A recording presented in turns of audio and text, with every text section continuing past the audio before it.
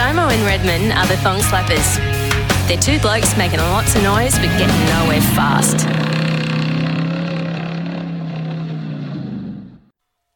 G'day folks, this is Simo. Now, I know I don't normally sound this erotic, but I do have a case of the man flu, and any of our male listeners will know how extreme that can be.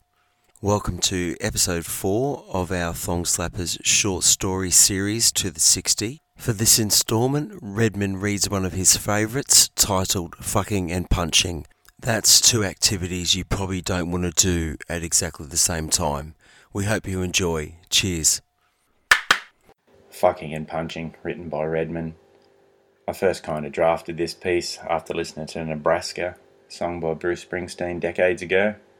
The last 43 words in this piece are Bob Dylan's purely, and the title Fucking and Punching I got from a mentor of mine, Mr. Hank Moody.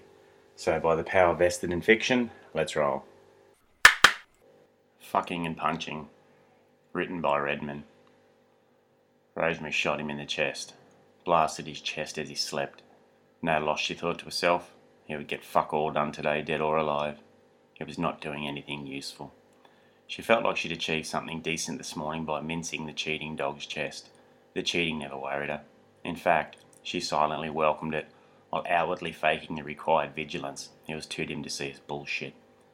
Rosie figured anybody willing to share that boring, disappointing event is more than welcome to it, with the added advantage of reducing her time at the vile task.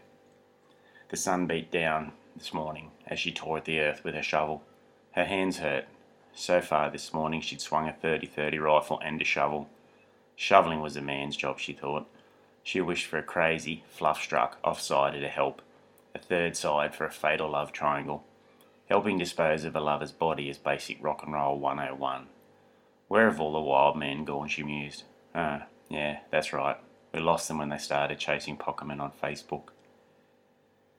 With the former useless prick now being of some use by increasing the organic levels of a small patch in Australia's geography, Rosemary headed back to the house. She packed a suitcase and threw it in the large boot of the Charger, the second large load this car had carried this morning. This Charger, his Charger, had frustrated her no end. He had spent 5 years restoring it. Countless times he'd gone out of his way to prove his stupidity while doing this project, which baffled her, as she needed no further proof. One time in particular stood out, and she replayed it in her mind.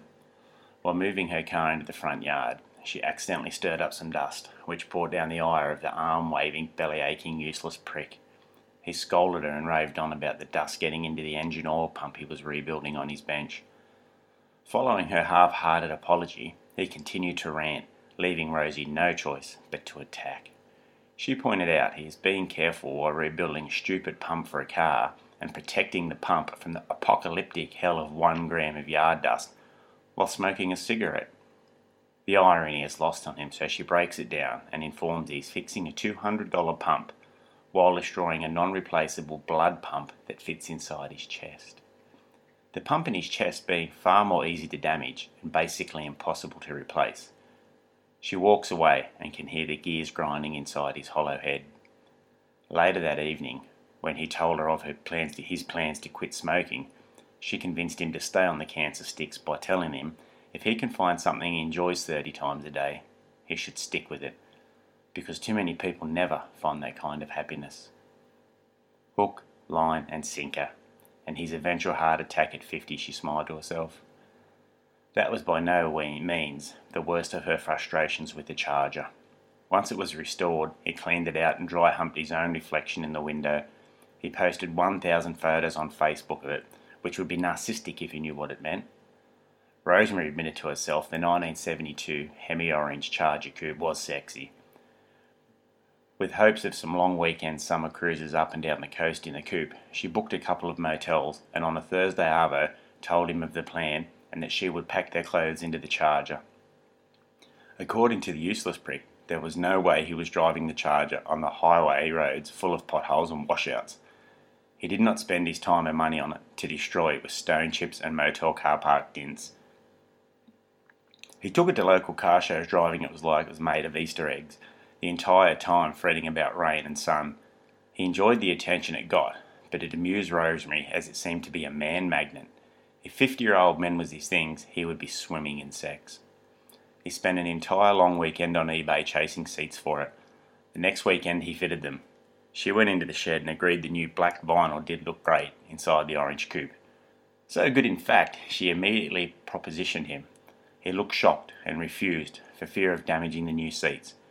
She knew then and there, one day, that she would have to kill him. She was born in the 70s and grew up in the 80s, and any man that will not fuck in a Charger does not deserve to live. He has a useless prick. So, with hubby composting and the Charger full throttle, Rosemary left her old life. Almost.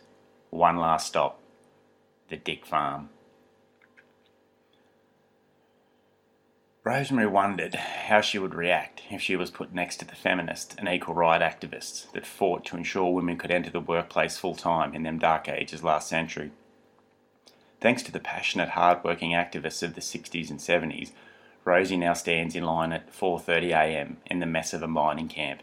She eats and then does a 12-hour day. With the sleep still fresh in her eyes, the alarm sounded at 4 o'clock a.m.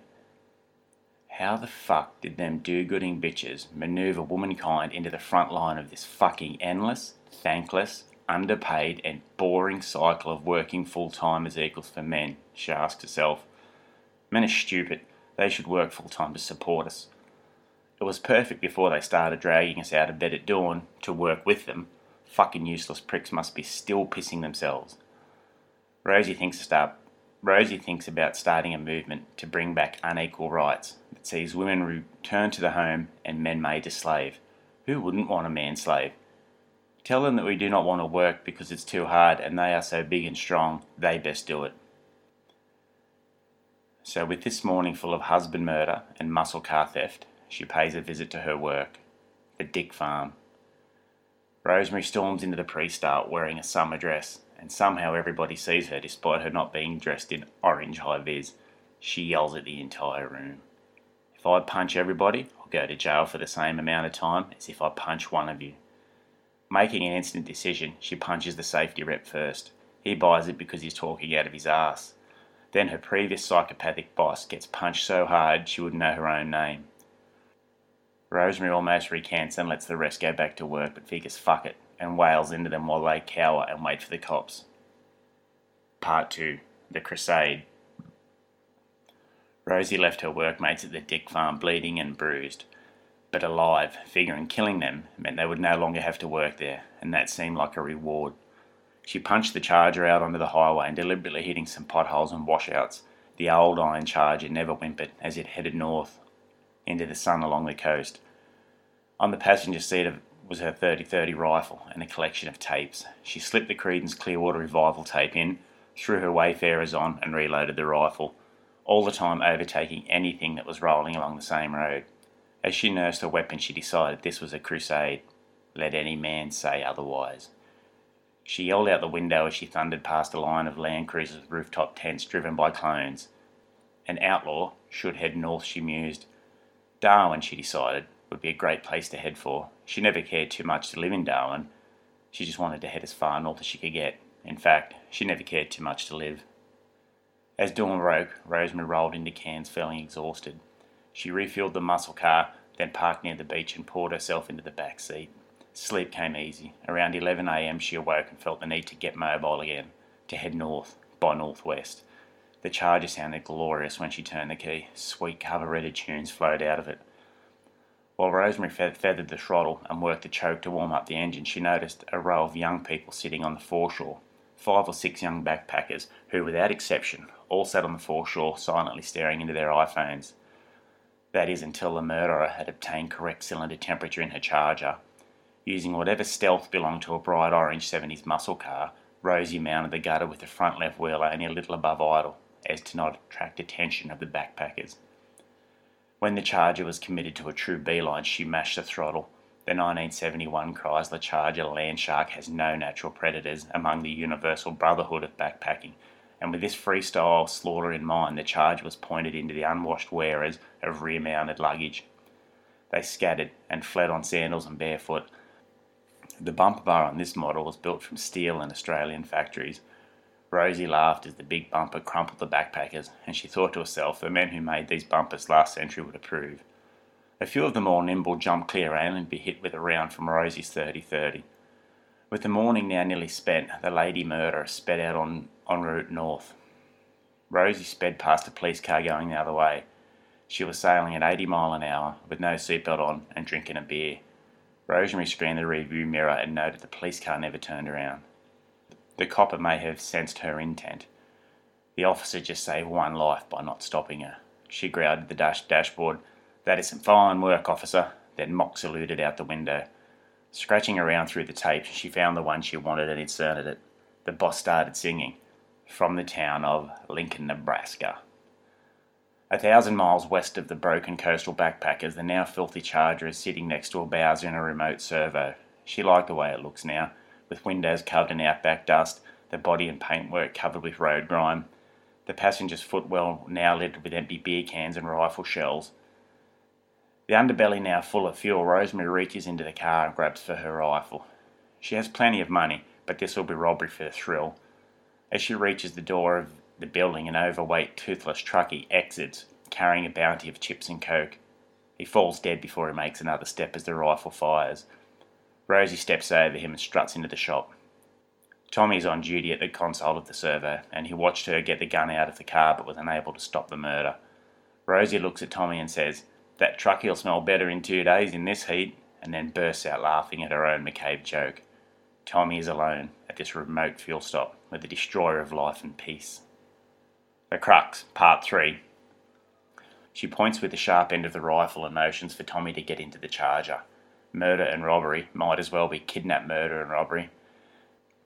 Now she pushes the barrel hard into Tommy's chest. 20 years of crawling had bottled up inside him and left his spirit almost empty.